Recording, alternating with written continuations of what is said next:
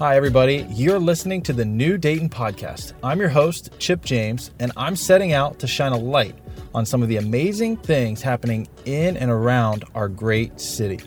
On the podcast, you'll hear from exciting people who see Dayton as a city of opportunity and are taking an active role in creating a new Dayton where small businesses and individuals can thrive. Thanks so much for joining me. Let's get to today's episode.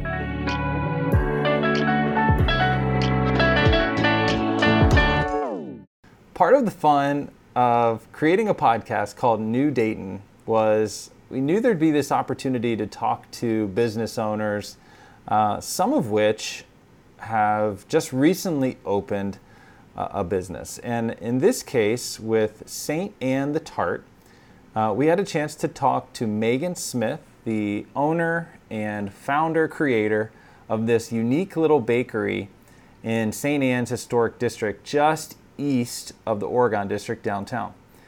Anybody who's been to St. Anne the Tart knows that they have really unique, creative, beautiful pastries, but they also make a really good cup of coffee, and I'm told some really nice chai tea lattes. So let's have a chat with Megan Smith about how St. Anne the Tart came to be and what New Dayton looks like for this exciting business owner.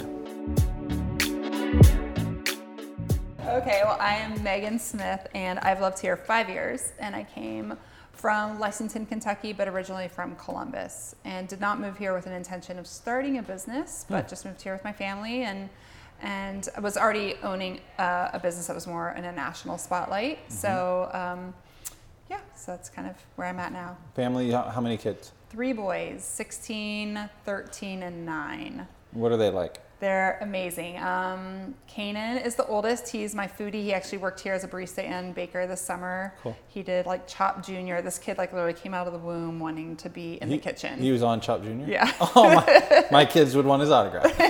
They love Chopped Junior. That's so funny. Yeah. So he's very old soul, loves jazz. We just traveled to Japan for his 16th birthday and did the foodie thing there.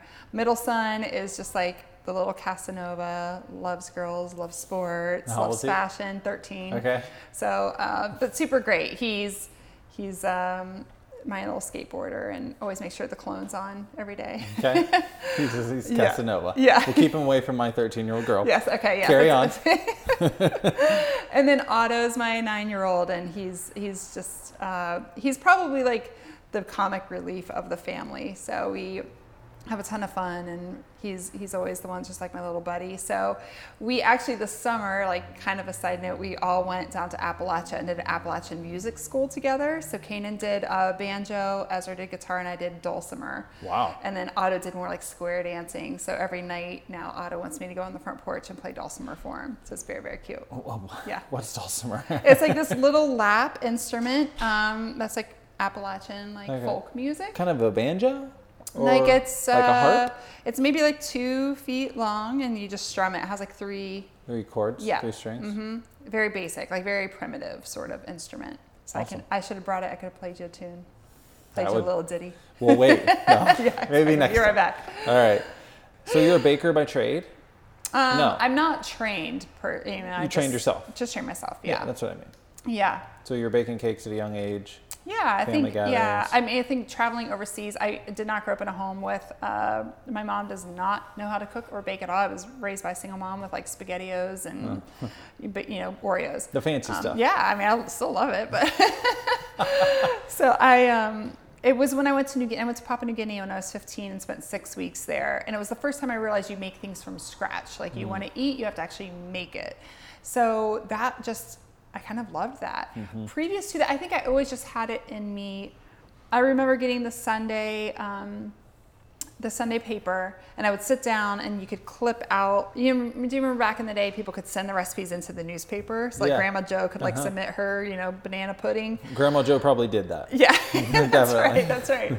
So I would clip those out, and I kept this little I still have it, this like pink index card holder, and I would like cut out the little thing, the recipe, and I would tape it on the index card and then file it. Yeah. I never made any of these foods. I mean, we didn't have a full kitchen with my mom, but I just love the idea of like people make food and like someday I'm going to use these recipes. That's cool. And so as I started traveling overseas, then I was cooking more, and I just like really, started the Art of Homemaking blog. It was really on the cusp of like when blogs started. So I was very fortunate to get like a lot of readership and sponsorship early on. Cool. And it just kind of put me in a mode of like, I did everything homemade for many years for the boys and I. Like I made all of our clothes, cut everybody's hair, I made our own bacon, made all of our bread, made all of our cheeses. Wow. So I like went through a season of, I miss those days, but when you make bacon, do you kill the pig? I did not kill the pig, no. Okay. But you get the big, like, you get the part of the pig, and then there's a certain kind of salt. It's a pink salt, but not the pink salt that we would eat. It's a different kind of curing salt that you use, yeah. You're living in Dayton, you transplant here from Lexington. That's right. You had a successful business in Lexington called Bourbon and... This is called Cake and Whiskey. Cake and Whiskey. Yes. I was setting you up. Yes. No, I love that name. Thank you. Super catchy. And is that still something you're pursuing today? Yeah, so I've always been a serial entrepreneur. I didn't go to college. I just kind of had the bug for, experimentation. So I owned a series of successful companies in Lexington. Cake and Whiskey really wasn't started to be a company. It was just my way to connect with women in business. So I kind of made this, I call it a hobnob. I don't like the word networking, but it was this hobnob group of women where we'd eat cake, drink whiskey, talk shop.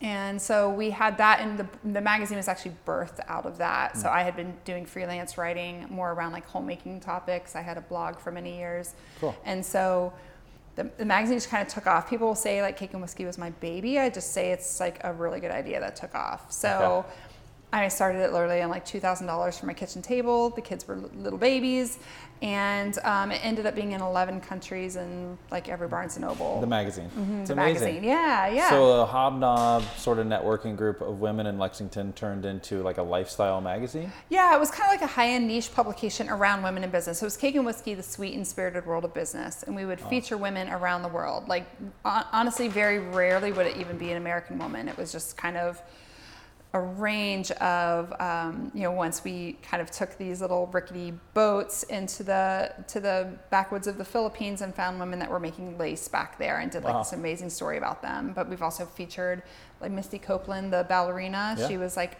the first cover she did was with us before she did like Time magazine. Wow. So we like did some incredible stories. Like I'm super proud of it. It's one of my proudest, I guess moments in my business journey was getting this going. But I think at some point for me, the pull of home was stronger. Like in publishing, you're in New York, you're flying to conferences, you're speaking a lot, and I knew I just wanted to be at home with the boys. So the hobnobs still happen around the country. We just kind of closed up shop on the magazine. Okay. Yeah. Interesting. So you moved to Dayton and you have no intentions of starting a business? Yeah. But, this is going to be actually really interesting. So, because you have such a cool business that people love with St. Anne the Tart. So let's just start on that. It became an idea at some point in your head, and then what happened? So I actually owned the buildings across the street first. Okay. I have a business partner who was like, hey, you should, we had this real estate here. He was like, you should put something in. Because I had owned a bakery in the past, and I was in a transitional part of life, I wasn't quite sure what I wanted to do. Honestly, I think being a creative for me in Dayton and not having any contacts when I moved here, it was incredibly hard to find a job. And I was coming off of Cake and Whiskey. I wanted to continue working. I didn't really want to start something new again. I just really wanted to kind of settle into like a 9-to-5. Like a creative Yeah. A lot of jobs I interviewed for, people said I was overqualified, so they wouldn't hire me, and I can see maybe it looks a little bit intimidating. Who's this girl just came in from out of town? She's running this international magazine. Now she wants to like work here, right. Does she really want to take us over? Like, what is she doing? Right, or she's just going to be here for like a short spurt, then want to go do something big again. So it was really a struggle for me to find a job in this town. And I, again, did not want to start something from scratch. But the opportunity to be here in St. Anne's Hill opened up. And for me, opening a bakery was almost something I could do in my sleep because I had done it previously. I did not want to reinvent the wheel. I wasn't at that stage of my life. I just wanted to do something that I already knew. And for me, food is just kind of, it's not about the food. I guess it's about community, and probably in that space and time in my life, especially. I had been coming off of a divorce. I had no family here, no infrastructure, no friends. I mean, this was like, I had never stepped foot in Dayton before. So I just was yearning for community. So I figured instead of going out to try to find it, I would just sort of create it. Wow. So. And you're well traveled. Yeah. So you had seen some shops, you'd seen coffee shops, you'd seen bakeries, you'd seen kind of everything. Yeah. And did you use some of that for motivation to start St. Anne the Tart, to create it? Sure. I mean, I think so. I'm probably not even consciously. I think it's just a subconscious, like you pull from those memories that you've had in different places. Mm-hmm. I mean, I've been so fortunate. I've been third world, as well as, one of our partners was Cartier with the magazine. So I've been like at the top of, mm-hmm. the best travel in the world being in France with Cartier, and I've been in the jungles of New Guinea. And I think that there's a comprehensive sweep that you can do of your life, and you just end up with something like this. And you're like, there's little touches that you just see are just part of your life. So it's interesting because when people talk about St. Anne the Tart, I mean, I'm sure you know this, but it's always interesting to me what they will point out first. Are they going to say something about the unique baked goods, mm-hmm. or are they going to say the space? Yeah. So many people talk about the space just because it is so pretty, it's so unique. Mm-hmm. It's in this old building in St. Anne's Historic District, but it's so pretty and just so well done. So kudos to you. Thank you. So St. Anne's and the surrounding historic districts like Huffman, mm-hmm. they're really on the rise. Sure. I'm sure you feel that. Yeah. I think honestly, in the real estate world, we say that coffee shops promote growth mm-hmm. in the real estate market. So I think you're playing a part in that, believe it or not. Yeah, I mean, honestly, we hear that being here. People literally looking for real estate or looking to rent in this neighborhood, knowing that we're here. Mm-hmm. We've heard even real estate agents promote, it's just down the street from St. Anne's Tart, which is good. I mean, I think it makes me happy because I want people to be here that feel connected to the space and in turn feeling connected to one another. So I wouldn't say that we're a neighborhood coffee shop per se because we pull in so much from surrounding areas. Mm-hmm. But I think people that have a draw to want to be close to it.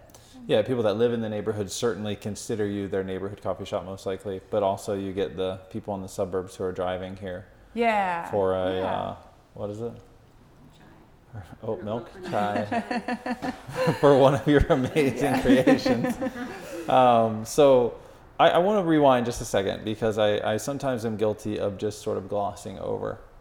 And it's like, oh, I had this idea and I wanted to start it. And then poof, there's St. Anne the Tart. Mm-hmm. And it's like so many people that have been listening are contacting me or stopping me when they see me and like, how did they do it? Mm. Like, so how did she obtain this building? And how did she, usually the hurdles, are created in our own minds. We tell ourselves we can't do it. Yeah. So can you tell me, how did you push through stuff when it got hard?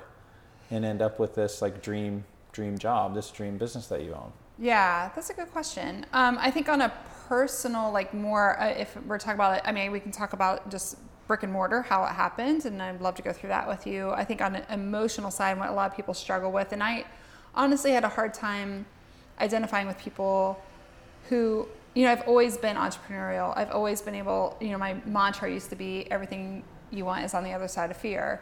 And so I loved that pushing through the fear, wake up every day, face your challenges, just go for it. And when I went through the divorce, I'd been married for almost 20 years. I did not realize how crippling that would be in terms of not wanting to experience any more failure. Like I cannot go through any more failure. And so with this project in particular, I think it took so long. Yes, we had setbacks with construction and different things, but I think for me, it was a mental block that I finally just had to, it may fail, and that's just one more failure in my book, and I'm still going to be okay. Mm-hmm. And I just have to push through it. And I still, to this day, I mean, you hope people walk through the door and that they're impacted by the space and the people that they're meeting. But I would say the biggest challenge in this project in particular was just like moving past some major fears I ended up having in my life. But on just the structural side, I mean, I was fortunate to meet, I'd met a business person in Columbus who was investing here in Dayton, and we were able to kind of team up to get this building where it needed to be, because it took a lot of money. And I don't think it's reasonable for every person that has an idea to think that they can manifest something like this. It's like 6 figures of build out. Sure, yeah. I mean, it's a minimum. huge build out. I mean, honestly, way more than what I ever invested into the magazine. So I think it's hard. A lot of people have vision. You know, they see a cute old rickety building. Oh my gosh, I can make this or that. Absolutely.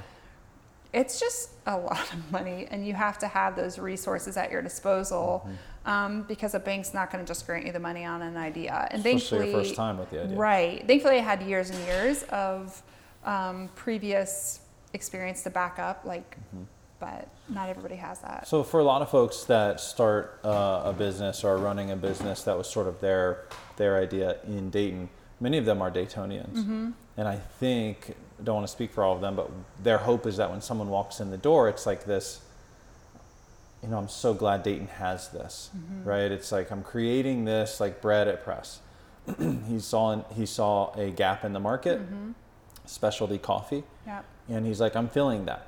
I'm passionate about it. I love it. My town needs it. My town needs it. So I'm going to create it. What's that like for you, having not grown up here and sort of seen Dayton through the decades? You've seen it for years now, but what is your hope when people walk through the door, I guess? Yeah, I mean, I think it transcends Dayton in terms of, and maybe it is because I, you know, since I was 18, I haven't lived at home. I've lived everywhere, and people are people no matter where you're at. So for me, I don't look at it necessarily as a lens of what Dayton needs, what Dayton doesn't need. I just see it through a lens of what people need. I mean, people want to feel connected. They want to feel heard. They want to feel, you know, it's like the Cheers effect. It's just like everybody knows my name when I walk in. That's what I tell my employees. Like, we literally keep a notebook of like stories that the baristas learn of our customers, Cool. and they review it, and like, oh, let's check in on Charlie and see how he's doing after surgery or whatever it is. So I don't think of it through a lens of Dayton. I think that you could take a St. Anne the Tart, you could even take a Press, wherever you're putting, it could be in any city, but just like the impacts to the people, right? It just happens to be Daytonians. People want to be connected. Yeah. Yeah, like you said, how are you trying to connect people? Like, to me, it seems so daunting just to run a shop or a cafe, right? And just like hit some numbers or hit some goals. Sure. But to have this whole other goal of like connecting people. Yeah. How is that? Is not daunting for you? Well, I would say, you know, I'm very missional minded. I'm not about the money, so it's good that I put people around me that care more about the money, because I think I'd give everything away for free. I'm like, take it all. So I'm very mission minded that way, where it is, I knew coming into this situation, or, you know, into this business, that give back was going to be a big part of who we were. I think what propelled that forward even quicker was, you know, the tornadoes happened. Memorial Day. Yeah, so that combined with the shootings that we just had, but just this summer, I mean, we've only been open since March, but coming into it with a mindset of like, we know we're here for not just selling a great cup of coffee or a pastry, we're here for the community. We knew that was part of our business plan, but then I think there were just things that happened beyond our control that just kind of propelled that part of the business plan forward more than what we could have realized. Success to me isn't like off the charts profit. Right. It's happiness, it's peace of mind, it's a place that you're proud of. Yeah. Right. So if you see yourself as successful here only 6, 7 or so months in, what do you attribute to helping you get to that point, I guess, whether it's setbacks or otherwise? Yeah. Well, our business model, I think what helps this be a very low stress place, because I think one thing people notice is that our employees are very friendly, they're very relaxed, they're very happy. Part of the business plan has never been, if nobody walks through the doors today, we will be okay.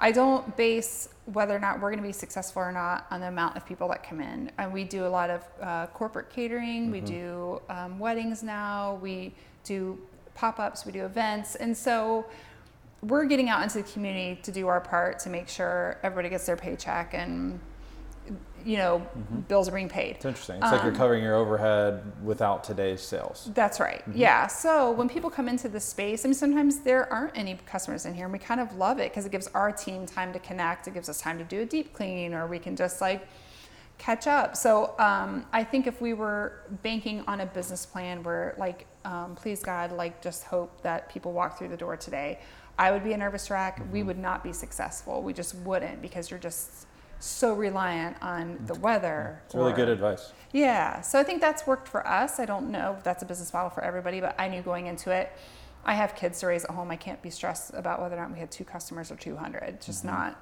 how I want to live life. So it's great. We have setbacks all the time. We're in, before you guys walked in, we had a sewage issue because the roots from the trees were getting in. I mean, like, I just feel like the daily setbacks with a historic building are crazy, awful. Yeah. Yeah. I mean, I can't imagine. That's a common problem with older homes. So. Yeah. So, I mean, there's always going to be setbacks. Thankfully, even with the tragic things that have happened in the town, I've seen not just for us, but for everybody, it's propelled people forward. It hasn't felt like a setback even. We were closed for a week after the tornadoes, but it didn't feel, we never felt setback from that. We just felt on to the next day.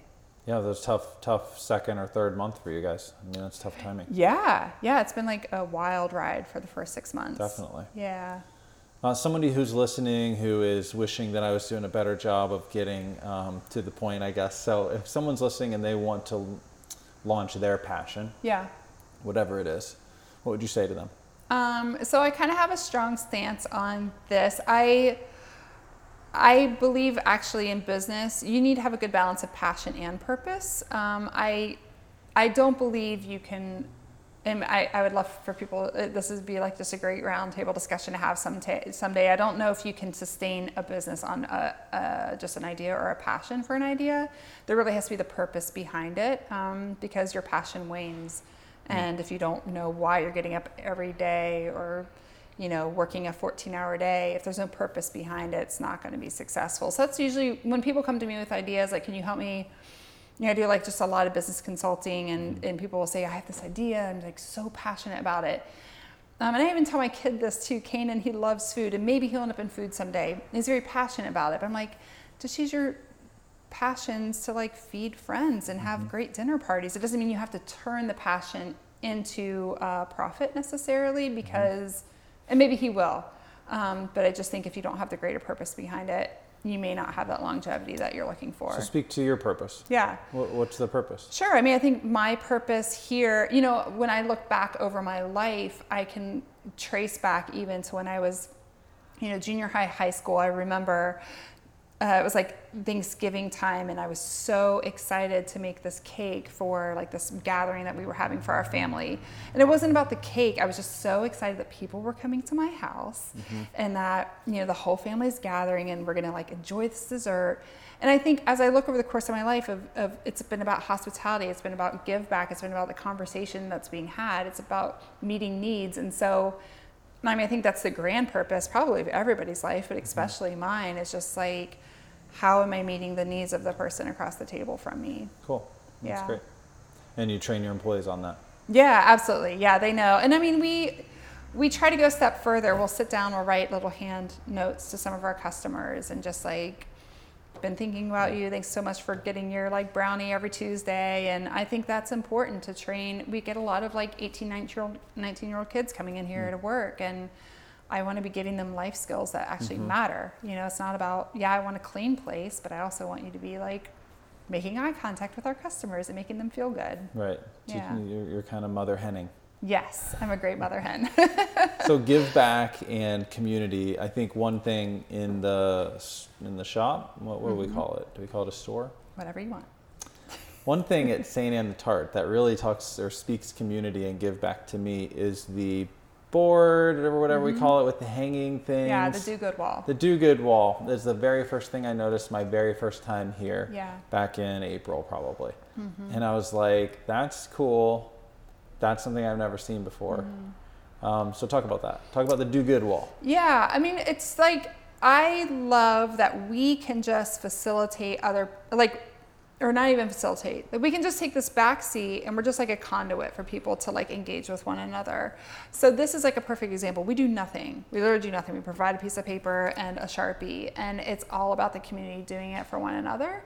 And so it's just been magical. I mean, almost every day you go down, it's a revolving door, literally, of just somebody takes the latte, then they put up the tart, then they, you know, so it's always new, it's always changing. And again, like we have nothing to do with it, which I love. Yeah. And the premise is there are customers have handwritten little notes on there. And I think one example would be like, so a latte for a UD student who just needs to pick me up. That's right. Right? Like I would literally write that on there.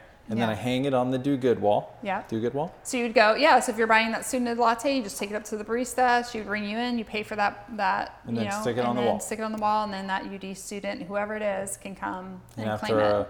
a long exam week, and they didn't get to go home and see their family, and they're feeling down in the dumps, and there's a free latte on the Do Good wall. Yeah. That's so cool. Yeah, and it's interesting too, especially when the things, especially around the summer, have happened. People from afar will call in or email or contact us through social media to say, I want to purchase for whoever. So we had it come from as far as like the Netherlands this year that wanted to purchase after the shootings.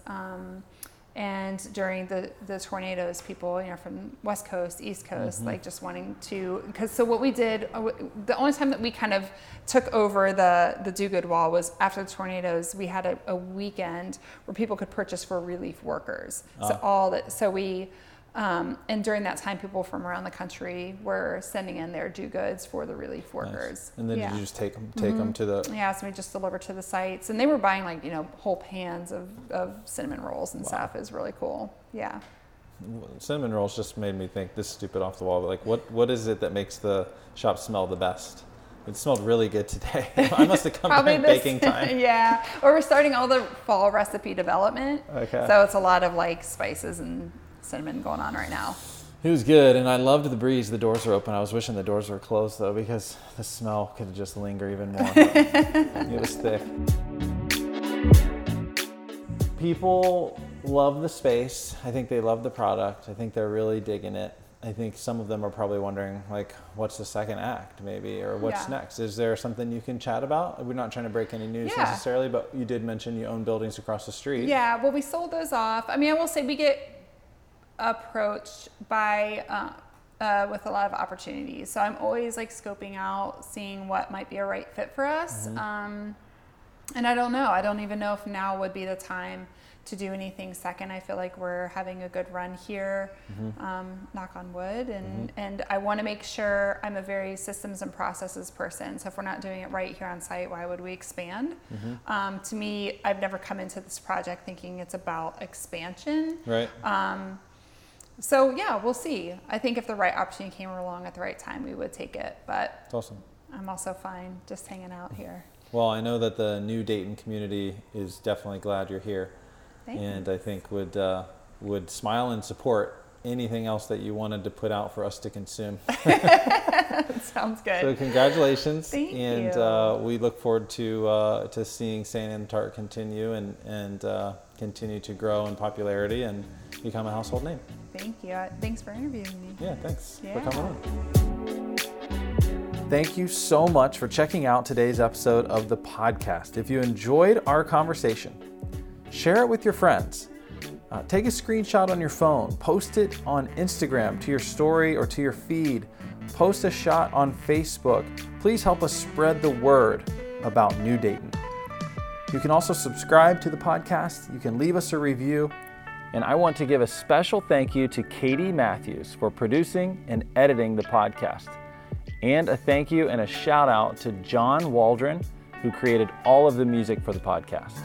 Also, last thing, if you have a guest recommendation, please connect with me on Instagram, chip_James, or email me at chipjames@gmail.com. Oh, and one last thing, check out the website, choosingdayton.com/New Dayton. Thanks again.